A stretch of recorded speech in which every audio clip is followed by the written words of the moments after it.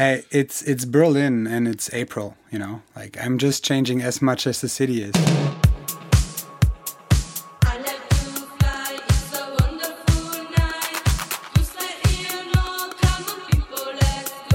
Hello and welcome to the Onefootball podcast. I'm your host Ian McCourt, and boy, dear listener, have the gods smiled upon you today.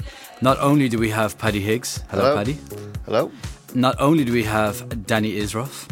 Good morning. But we also have, back after an extended break away from the podcast, we have Nico Durbin. I'm back, yeah. If this were the sort of podcast where we had sound effects, this is where we'd have all the clapping and cheering and everything that goes with that. Yeah. What have you been up to, Nico?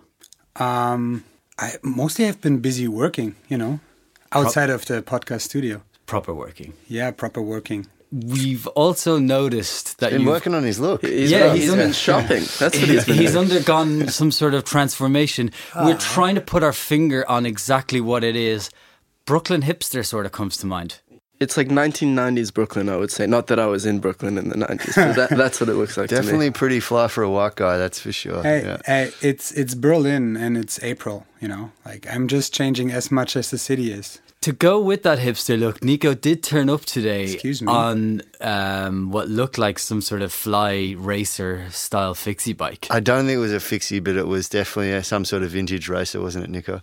Yes, indeed. I bought it off a good old Australian friend who left the country. Ah, okay, yeah. Well, while you've been away, Nico, the Bundesliga race the race for the title has it's petered out, it's died a death. But there are some other interesting things going on more towards the other end of the table, and especially at Hoffenheim, where Julian Nagelsmann has taken charge. That's true. Can you maybe, for those out there who have better things to do in life than follow the fortunes of Hoffenheim, could you maybe give us some background to Nagelsmann? Yeah, of course. So, first of all, Hoffenheim, it's not a club that's followed a lot here in Germany. When they started in the Bundesliga, they started with a crashing first half of the season where they ended on the second, but then they dropped in the midfield, and that's where they've been ever since. Hoffenheim is a club that has a lot of money because they have a rich backer here in Germany, which is quite rare in Germany. But other than Wolfsburg, for example, they put their money more in their youth academy. And that's where Julian Nagelsmann also learned how to coach, I'd say. So he's not just the youngest Bundesliga coach ever, he's also the youngest under-19 champion in Germany as a coach. I think it's a really cool role model that it's not just about 17, 18, 19-year-old players who can make a difference, but also coaches who can just bring a new wind into the old dusty. And he's done pretty well so far. Yeah, he did really well. When he took over, Hoffenheim were second from bottom, 7 points from safety. Exactly. And now I believe they're up to... they're above the line, yeah. They're above the line. They're into the safety zone. Yeah. It's still pretty tight down there, let's be honest. Hope Stevens was in charge. He's taken over from him. What's he changed? I think Hoop Stevens was also, I don't want to say tired. He never really looked tired, but he had two really tough seasons at Stuttgart before. Twice in a row, he saved them from being relegated last minute. And then he took on that mission again in Hoffenheim, really at the beginning of the season. And it was really a long mission, and it was at the end health issues that stopped him. And then Nagelsmann was already nominated to be the coach of Hoffenheim by the start of next season. So it was a bit controversial when they decided to make him the lead coach in the mid of the season when they're playing against relegation as a 28-year-old. But what has he changed? He, I think, has a really clear way of speaking to players. He knows exactly what he wants, and he has that Tuchel-esque kind of defining tactics into the deepest detail, and takes the time that he needs to explain that. Yeah, I mean, one of the other sort of differences, and I totally agree with you, Nico, and just at this point, you should sort of say that he actually worked with Tuchel at Augsburg briefly as well. So he's learned a little bit from that. But he also came in and changed a bit about the personnel. So Hoffenheim were relying, or were at least attempting to rely on a few sort of senior players like Kevin Korani and Pirmin Schwegler as well. And both those players have been cast aside by Nagelsmann. So he's come in, he's made his own changes as well with the personnel, which is, I guess, the really most interesting thing for me about a 28-year-old coming into a club and managing a squad of a lot of these players are older than him and have played the game professionally. And, you know, his career didn't get out of the under-19s because of injury. So how do you come in and command respect from guys like Kevin Korani, who's played, you know, international football, he's played in several different countries as well. It's that task in itself would be the hardest one for Nagelsmann, and I think at this stage it looks like he's pulled it off, which is incredible. Wins will help him do that. Absolutely. I mean, maybe there's a bit of a Mourinho sort of similarity or comparison you can make here. Well, he has been called a mini Mourinho. He has. No, I've heard that. I think they have a kind of similar story in that both of them never really had a playing career. And so they have an approach to the game that's a little different, a different perspective, where they have to be more studious because these things that players know from being on the pitch, those don't come naturally to them. So I think that's an interesting comparison. I just want to go back to what Paddy was saying. I think it works both ways with a young coach. So on one hand, yes, you have to earn the respect of, particularly of the older players. But on the other hand, I think when players can relate to you because you're their age, especially they had an older coach before who maybe can feel a little out of touch at times. And sometimes when the coach sort of is on your level and speaks to you like an equal, that can help the team atmosphere as well. And I think that's really made a big difference for Hoffenheim. Yeah, I agree. And I mean, if you imagine Football Manager world, right? And we know it when we play FIFA or whatever. There's a list of attributes for players. There's the pace and so on. There's how good are they in headers and shooting, etc. But what are the attributes that actually define coaches? First of all, in Germany, we don't have that coaching/managing role that we know from the Premier League, right? So most of the times the coach is on the pitch leading the training. So there is that demand for really scientific coach who knows how to educate players. And I think that's what might differentiate him. Like, he knows not just how to hold a motivational speech and so on. He knows how to teach techniques and tactics on the pitch Monday to Friday. And that might also explain why these sort of younger coaches are perhaps given a few more opportunities in Germany as well. You know, Nagelsmann is not his responsibility to look at the transfer policy over the summer. He will obviously have a say on which players come in, but that will be somebody else at the club, just like it was for Klopp, just like it was for Tuchel, just like it is for just about everyone. Perhaps Guardiola aside, maybe, even though Summer is there to do that job. But yeah, this is why perhaps those opportunities are there in Germany to have those sort of younger starts, because it really is defined into that coaching role. Yeah. So his arrival at Hoffenheim has seen them shoot up the table. They're now up to 13th. Nico, your beloved Stuttgart, they're right back down there. Yeah. How are you? I mean, have we given up on Hanover? Hanover are gone. Yeah, they're gone. Yeah. They're gone. Okay. Who do we see from Frankfurt, Bremen, Stuttgart, Augsburg? It's pretty tight down there. Well, Bremen is still playing in the semi-finals of the Pokal. You shouldn't forget about that. But they're playing against Munich this week. So I wouldn't get my hopes up as a Bremen supporter. Honestly, I think it's time for one of those three to drop out. It's Bremen, Hamburg, and Stuttgart, and the three of them, they thought they are playing mid-table this year, especially like towards actually the last 3-4 weeks when Hanover and so on, they were playing really bad. Hoffenheim was almost gone as well, and those dinosaurs, Hamburg, Bremen, and Stuttgart, they're collecting their points now and then, you know. But now they lost 2-3 games in a row and they're back there. So I think one of those are going down. Like, Hanover plus one of the three. Yeah, I think Frankfurt are probably done, and I think you're right. I think Augsburg are probably going to edge away. Hamburg are in pretty awful form at the moment, but have a little bit of breathing room. But then I think it looks like Bremen or Stuttgart for me in that third bottom position, which of course goes into the relegation playoff. Just to go back to Nagelsmann for a moment, 28 years old and he's in charge of a Bundesliga club. How bad does that make you feel?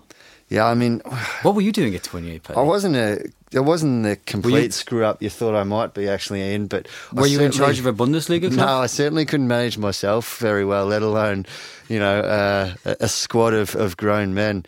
I couldn't imagine myself in that situation. I mean, you and I are the only ones over the age of 28 in the podcast here. But young looking, of course. Still. Yeah, it's because we probably haven't managed any Bundesliga teams. We've still got our youth. So what were you doing at 28? I think I was just about to leave Australia for Germany. So, well, it's funny you should say that because I was just going to Australia. There you go. At around that age. Yeah. So Australia, I was sort of lost something amazing and gained something awful at the same time. Well, it's a bad year, wasn't it? Swings and roundabouts. But it was one of those years where you sort of escape reality for a year. So I went and lived and travelled around Australia. Nice. And then travelled from Hong Kong to London overland. That's what I was doing at 28. I wasn't managing a Bundesliga club, but I was hanging out in various parts of Mongolia and Russia. I'm sure you were the subject of many podcasts along that way as well. Not quite as many as you would think. Now, Danny, it's lucky that we have you here because we want to talk about France, and you're our France football expert. So I'm told. Yes, well, they tell me. Where do you want to start? Monaco's Champions League collapse, Marseille being pants, your love for Hatem Ben Arfa love. Well, I think the first two, it's interesting because Monaco just played Marseille. Okay, let's go with that then. And beat them.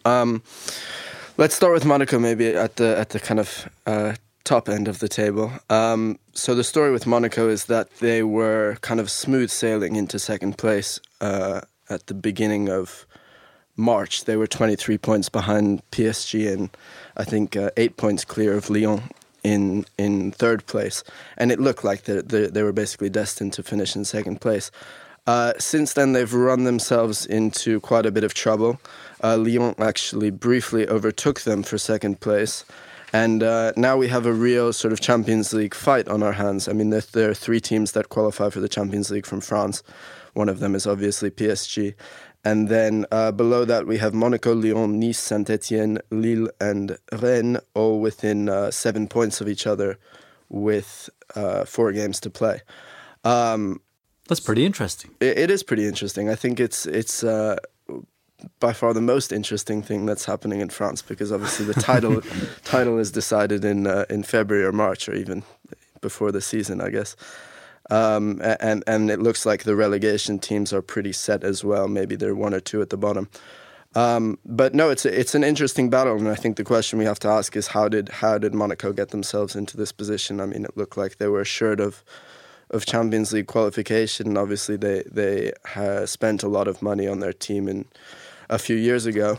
Well, they're not scoring a lot of goals. They're not scoring a lot of goals. I think it's one of those situations, and maybe you can compare it a little bit to Barca, where they seemed assured of something and kind of mentally checked out a little bit. And it's an interesting kind of team because they have a combination of sort of older established stars and then really young, inexperienced and quite talented players. And I think what's happened in a funny sort of way is the older players have become fatigued. It's a long season. Their manager Leonardo Jardim has been talking a lot about the fatigue of his team, and the younger players are just inexperienced in these kind of positions. They think, okay, we've locked down second place, we can kind of coast to the rest of the season, and they've got themselves in a little trouble now.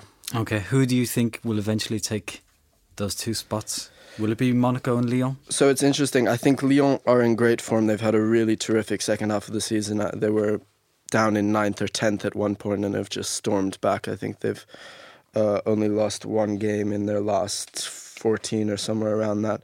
I think you have to look at the run-ins.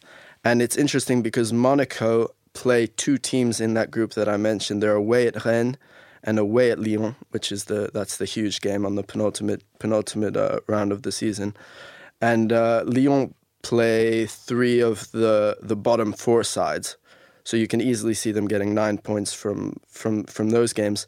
And then it's going to be down to whether Nice, probably, who's the team in 4th place, can overtake Monaco. And I think they just might, because they have a pretty handy player on that team. It's a big call. Oh, yes. Good segue, Danny. I'm looking up to Ian these days. What a natural that is, eh? Maybe you won't need me for much longer. Obviously, any listeners out there, you don't get to see the glimpse into our newsroom during the day, but Danny has a lot of time for Hatem Ben Arfa. Should we be playing a bit of James Brown in the background? Probably, that might set the mood. Yeah. He's been, from what I've seen, he's been brilliant. Yeah, phenomenal. And he's the kind of player who everyone's seen in highlight reels down the years, and he's shown glimpses of such phenomenal ability, and it's kind of all come together for him this season, which is great to see. That's been the thing. He's always looked great in those YouTube clips, but it's this season he's done it on a consistent basis, and he's done it against the bigger sides for Nice. Absolutely, he has 16 goals now. He's, when you include assists, he's directly involved in about 40% of Nice's goals, and he really is the driving force that has them up to 4th in the table. That I guess his ability really hasn't been in question that much. Maybe his consistency a little bit, but I think you can probably throw that down to where his head was at several times. And his discipline has been probably something that was a constant theme in England. How has it been? I mean, is it something that he's improved on, this maturity to get to this sort of output? I think he has, and I can't tell you exactly what the reasons are. I can speculate. I think he's reached the stage in his career where he realizes he's 29 now. It's kind of now or never for him to fulfill his potential. I think he's really enjoying being back in France. I think Nice is a great place for him, and he's developed quite a relationship with the manager Claude Puel, who I think sat him down before the season, and they had a really good chat and said, look, we're going to do this, we're going to work together. Puel has basically set up the entire Nice team around Ben Arfa, and there's some players who maybe that's what he needs. Exactly, yeah. I was about to say, there's some players who kind of crawl into their shell when they're given that much responsibility. I think Ben Arfa is one of those players who really, the more you give him, the more he gives you back. And he's in this free role behind the 2 strikers, where he can basically operate anywhere when Nice are on the ball, and then the 2 strikers often fall wide and track back, basically doing his running for him. So the system is really built for Hatem Ben Arfa to thrive, and he's really repaid the faith from Claude Puel. You see this a little bit where players regain their feet at a club, often a smaller club, where they are given this sort of responsibility. Of course, the form improves, and then you get some big clubs coming back in with some interest. And obviously PSG have been linked again recently, I think yesterday, with really some strongly renewed interest. You've mentioned how he's responded and prospered to that setup that they've got at Nice. He's unlikely to have that at PSG. Is it a risk for him to do that? Is he better to stay a big fish in a small pond? Or, I think there are 2 sides to it. On one hand, there is a risk. I think like I said, he's really thrived in this Nice system, and he's not going to have the same kind of responsibility. He's going to have to work harder defensively, for example, at a bigger club. There's no doubt about that. On the other hand, he's such a talent, and I think his talent deserves the chance to shine at the highest level. They've talked about the big clubs in Italy. They've talked about PSG, Atletico Madrid, and I really think he's shown the maturity now where he deserves the opportunity to show what he can do at one of those clubs. Is that you and Nigel Clough in your profile picture on Twitter? Brian Clough. Oh, Brian Clough, yeah. Brian Clough, yeah. I think I was there was about 7, I think, in that picture. I noticed your hair was noticeably lighter, Nick. That I got by that age, I'd got really quite darker as well. When I was really young, I was like white blonde. People don't believe that that's they're pictures of me when I show them to them. Yeah, it's just such a nice contrast with your beard and dark hair now. I love it.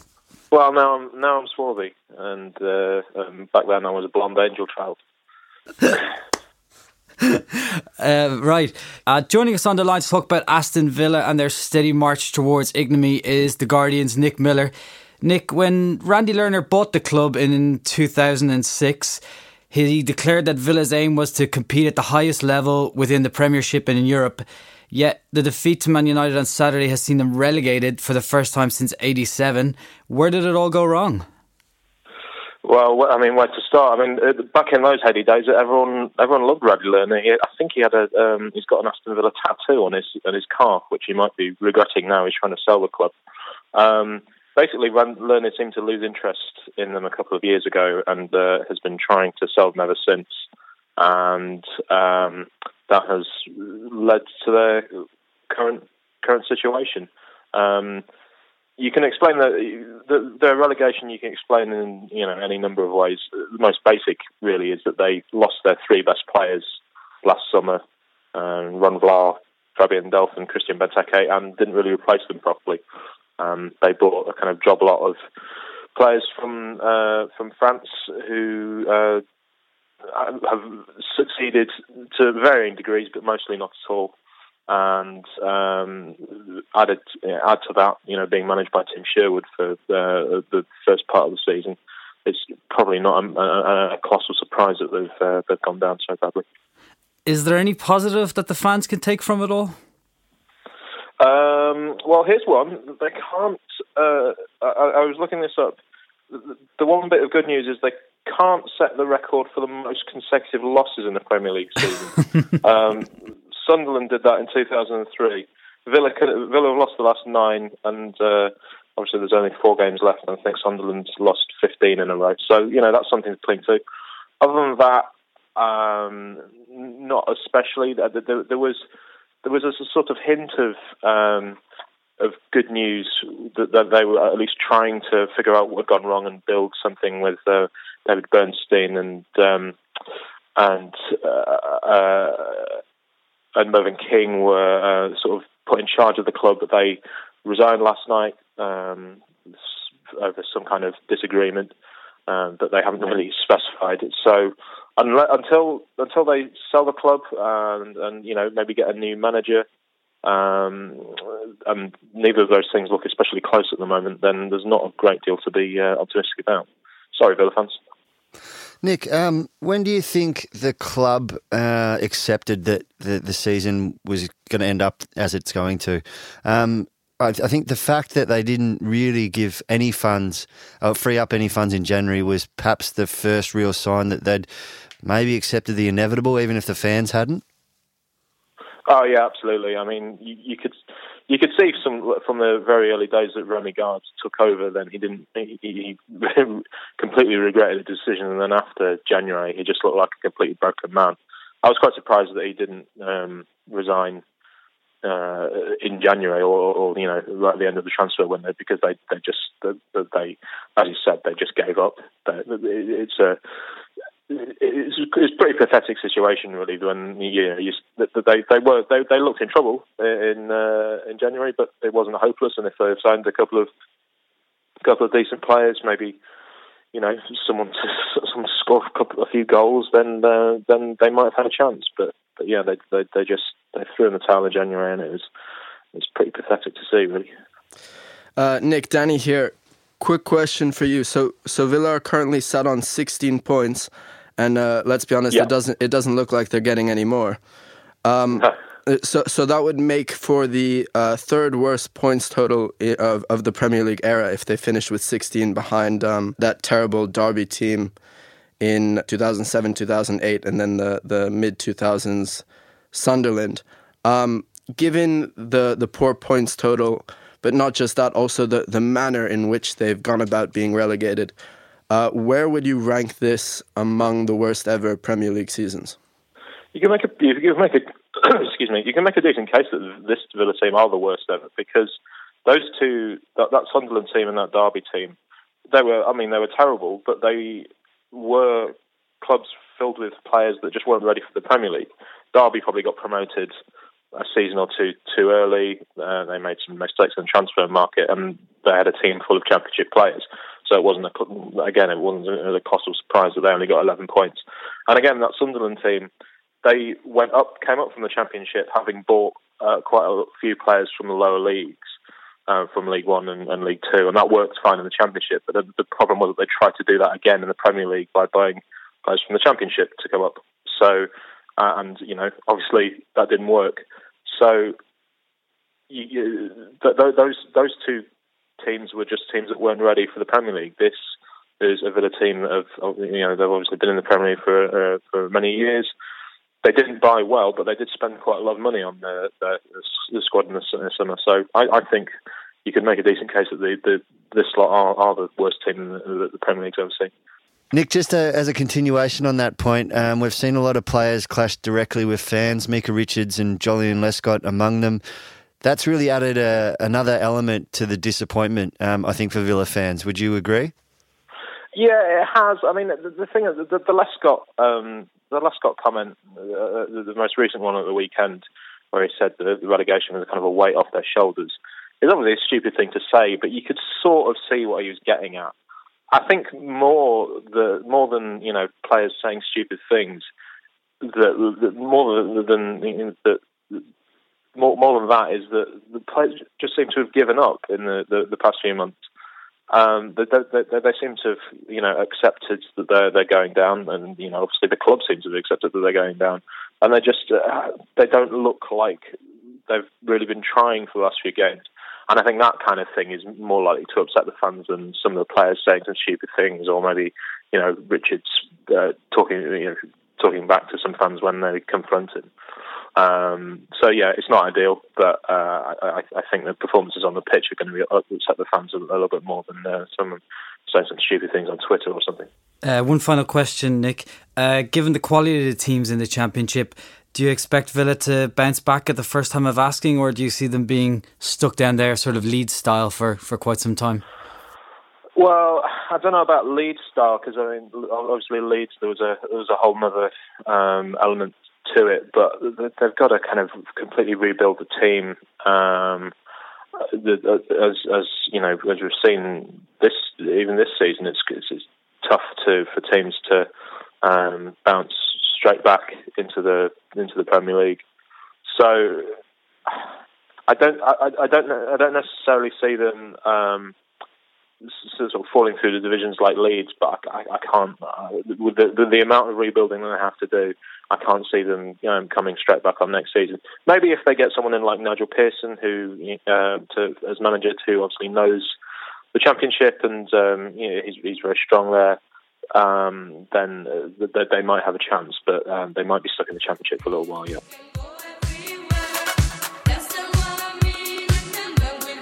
Paddy, there's so many to choose from. So many.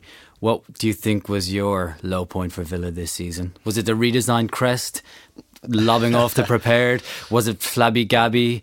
Was it the Lescott tweet, the Lescott pocket tweet? Well, I think, Danny mentioned before you could write a book about Marseille this season. I think Villa would make some good reading as well. To be honest, I mentioned it before, the failure to provide any sort of money of note to Remy Gard in the January transfer window sort of sounded a bit of a death knell for a lot of people. But even up to recently, they started Jordan Lydon, a youth product, in their second, not the game on the weekend, but the game before.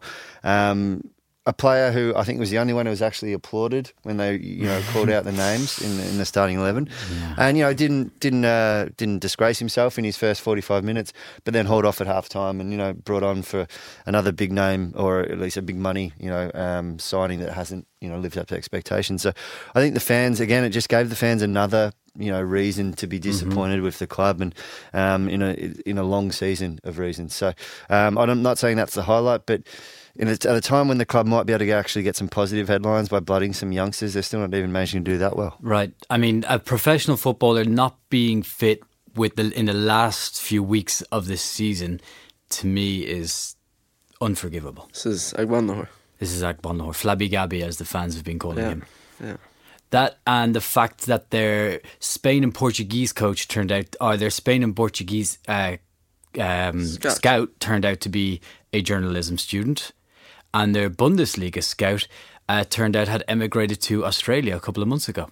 I think I should apply to be their next scout.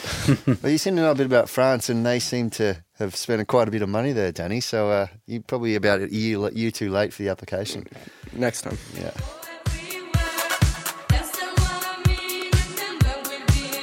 Where's the surname from? Where's Schock from? Out of interest. Swiss. Ah, yes, that's what we'd speculated, that it was something in that region. Now, a couple of weeks ago, Barcelona were on course for their second treble in a row. They were 9 points clear at the top of the table, looking good in the Champions League. Since then, they've been knocked out of Europe by Atletico, and they're only top of the league thanks to their head-to-head record. On the line to talk about that is Enrique Schock from TotalBarca.com of the Football Collective. Enrique, Piqué has said it's not a crisis. Is he right? In a literal sense, he's probably right, but in a football sense, I think it's pretty much as close to a crisis as you get. Well, at least in Spain, we would call this a crisis. But, I mean, the reality is we know that the run has been very bad. It's the worst run in 13 years. But at the same time, doing a double treble would have been unbelievably historic. So the fact that we're not going to do it in a very sort of simple sense is nothing outrageously poor. Of course, they've now made the league a lot more difficult, but it's still in their hands. And even after tomorrow, which I think is going to be the crunch game, if they're still ahead, they have a very, very good chance of still doing a double. What's happened here? Is it pressure? Is it fatigue? Or what is it? Because, I mean, Luis Enrique is taking shots at journalists. Neymar is filmed apparently slapping or poking the Valencia fullback Antonio Barragan before running off towards the tunnel and possibly throwing water bottles and shouting other things. It all seems like it's unravelling a bit. What's happened? I think, like in most situations, it's a combination of a lot of things. It is kind of interesting how defensive Luis Enrique has been about the fitness issue in particular, about how he's saying that all their analytics and all their measurables are saying that the players are in a better condition than they were last year. But I think, sometimes in sports we get so caught up in all these new sciences and technologies. But if you look at the eye test, the guys, they look tired. And there was some minutes that were put up on the internet the other day that showed that the Barca front three had played more than 3,000 more minutes than, I think, Bayern's top three, which was the next, and 6,000 minutes more than their Madrid front three. So they've played a lot of football. I think they're tired, but at the same time, I think it's a lot of things where there is definitely a mental aspect to it, where they start getting nervous. I think in Valencia, that was particularly the case. It's sort of when you start believing nothing is ever going to go right for you, and it becomes a self-fulfilling prophecy. So, yeah, I think it's a combination of a few things. And for Neymar, yeah, we've seen this with Neymar before, where he gets frustrated by sort of the physical, how defenders really defend him very physically. And he's been playing really poorly for pretty much the whole year. So when you put that all together, yeah, it makes sense when a young guy like that gets, kind of angry. Hey, Enrique, Nico here. I got a question for you. Hey, you're mentioning the mental factor there a minute ago. Yeah. So obviously there's Luis Enrique, but who on the pitch is able to wake players around him up? Like if they're tired, mentally tired, who's the leader? Yeah, that's a good question. I think that's had some debate among the sort of Barca contingent. Personally, I think Piqué is an important leader in the team. He was the guy against Valencia who, after we conceded, was filmed by the camera crew doing that exactly, sort of shouting at everyone and telling them, I suppose, not to give up and that they can come back into it. And that I think Mascherano is a leader. Even though Iniesta, I think people think is a kind of a quiet guy, I think he leads in a different way. But I think the thing against Valencia, it was different to the Atletico game, which, I don't think there's any major disgrace in losing to Atletico. I actually think they were I thought at the time of the game they were the second best team in Europe, and a friend of mine said maybe they're even the first best team on form, and I said, yeah, that's actually very possible. So, but against Valencia, I think the story was very different. I mean, they had played really, really well in the first 20 minutes, and you thought, okay, here we go. They've made their reaction, but they missed so many chances, and then Valencia scored this completely free goal, and I think it's just when it's this part where your brain starts thinking, oh my God, everything's against us, nothing is working. And you sort of make it happen because you think nothing is going to work. Eventually, nothing works. Enrique, Danny here, and I want to ask you exactly about Luis Enrique. Before he came to Barca, he didn't have the greatest record as a manager. He did quite poorly as a professional manager. He did quite poorly at Roma. They finished outside the European places in Serie A. He was, let's be honest, a little bit average at Celta Vigo. He won the treble last year. It's a phenomenal accomplishment, but some people have made the argument that it's a great squad, and anyone could have done well managing that squad. Are there any questions about Luis Enrique if he's the right man for the job? Well, across any fan base, there's quite a large spectrum of opinion, as you guys would know. I think personally, and I think from people who follow the team very closely, I don't think there's actually doubt. I think we believe very certainly that he's a very good manager, and I certainly think this theory of anyone could lead this team to this sort of treble, or I think that's a nonsense theory, because we've seen that before with Barca managers. I mean, Tata Martino didn't get the players playing like that, and he had pretty much the exact same squad except for Suarez. So I think there's a lot of people underestimate how difficult it is to manage players on that sort of personal and ego level and mental level. But he also did a lot of tactical changes to the team, and his Barca plays very, very, very differently from Pep's Barca.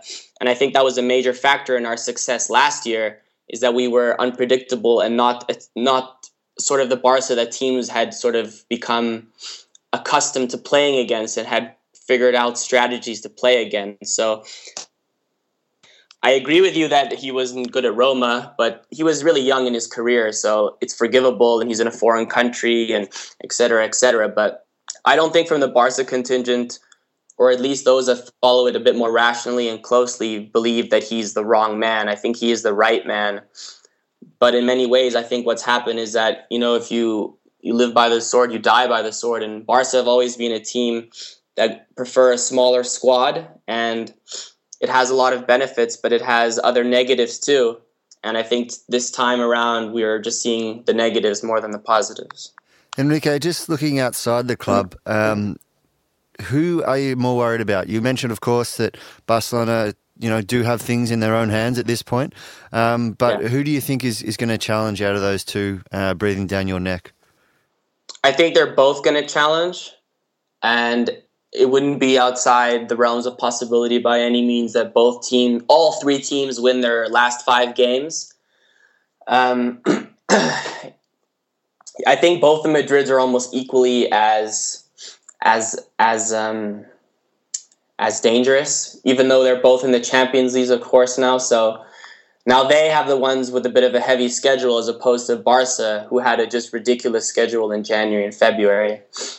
So I think both of them are going to challenge, and there's no way that Barca can win less than 4 games to win the title. And I pretty much think that they have to win all 5 starting tomorrow, which is the trickiest of their fixtures left. All right. One more from my side. Do you think Luis Enrique has a plan B if he fails to win with his favorite tactics? Is there an alternative for him? The plan B question, that's always a fun one. Because, there's a reason those players are so tired, right? And why they are playing so many minutes. Yeah, I agree with that. The plan B, that's a debate that's been, I think, around now for, almost 10 years. Even with Pep, there was that big talk. I don't subscribe to that theory as much, because I believe that Barca's plan A is usually like 99 out of 100 times effective, you know? So yeah, you can have a plan B, but when plan A is so good, it's almost unnecessary.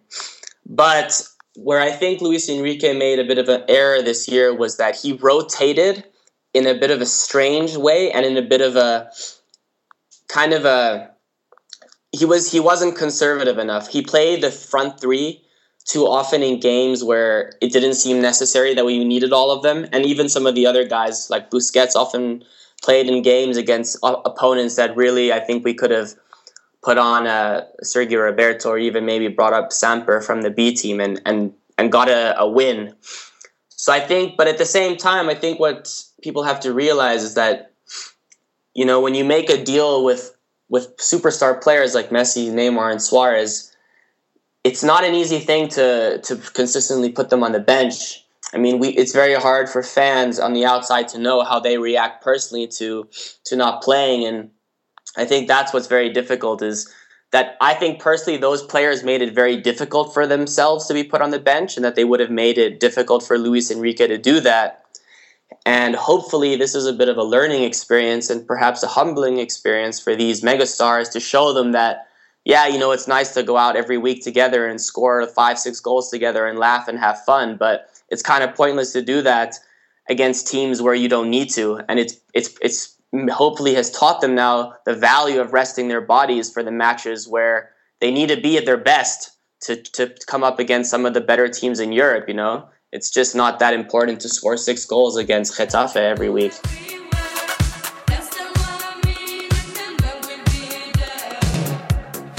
I've got a bit of a confession to make.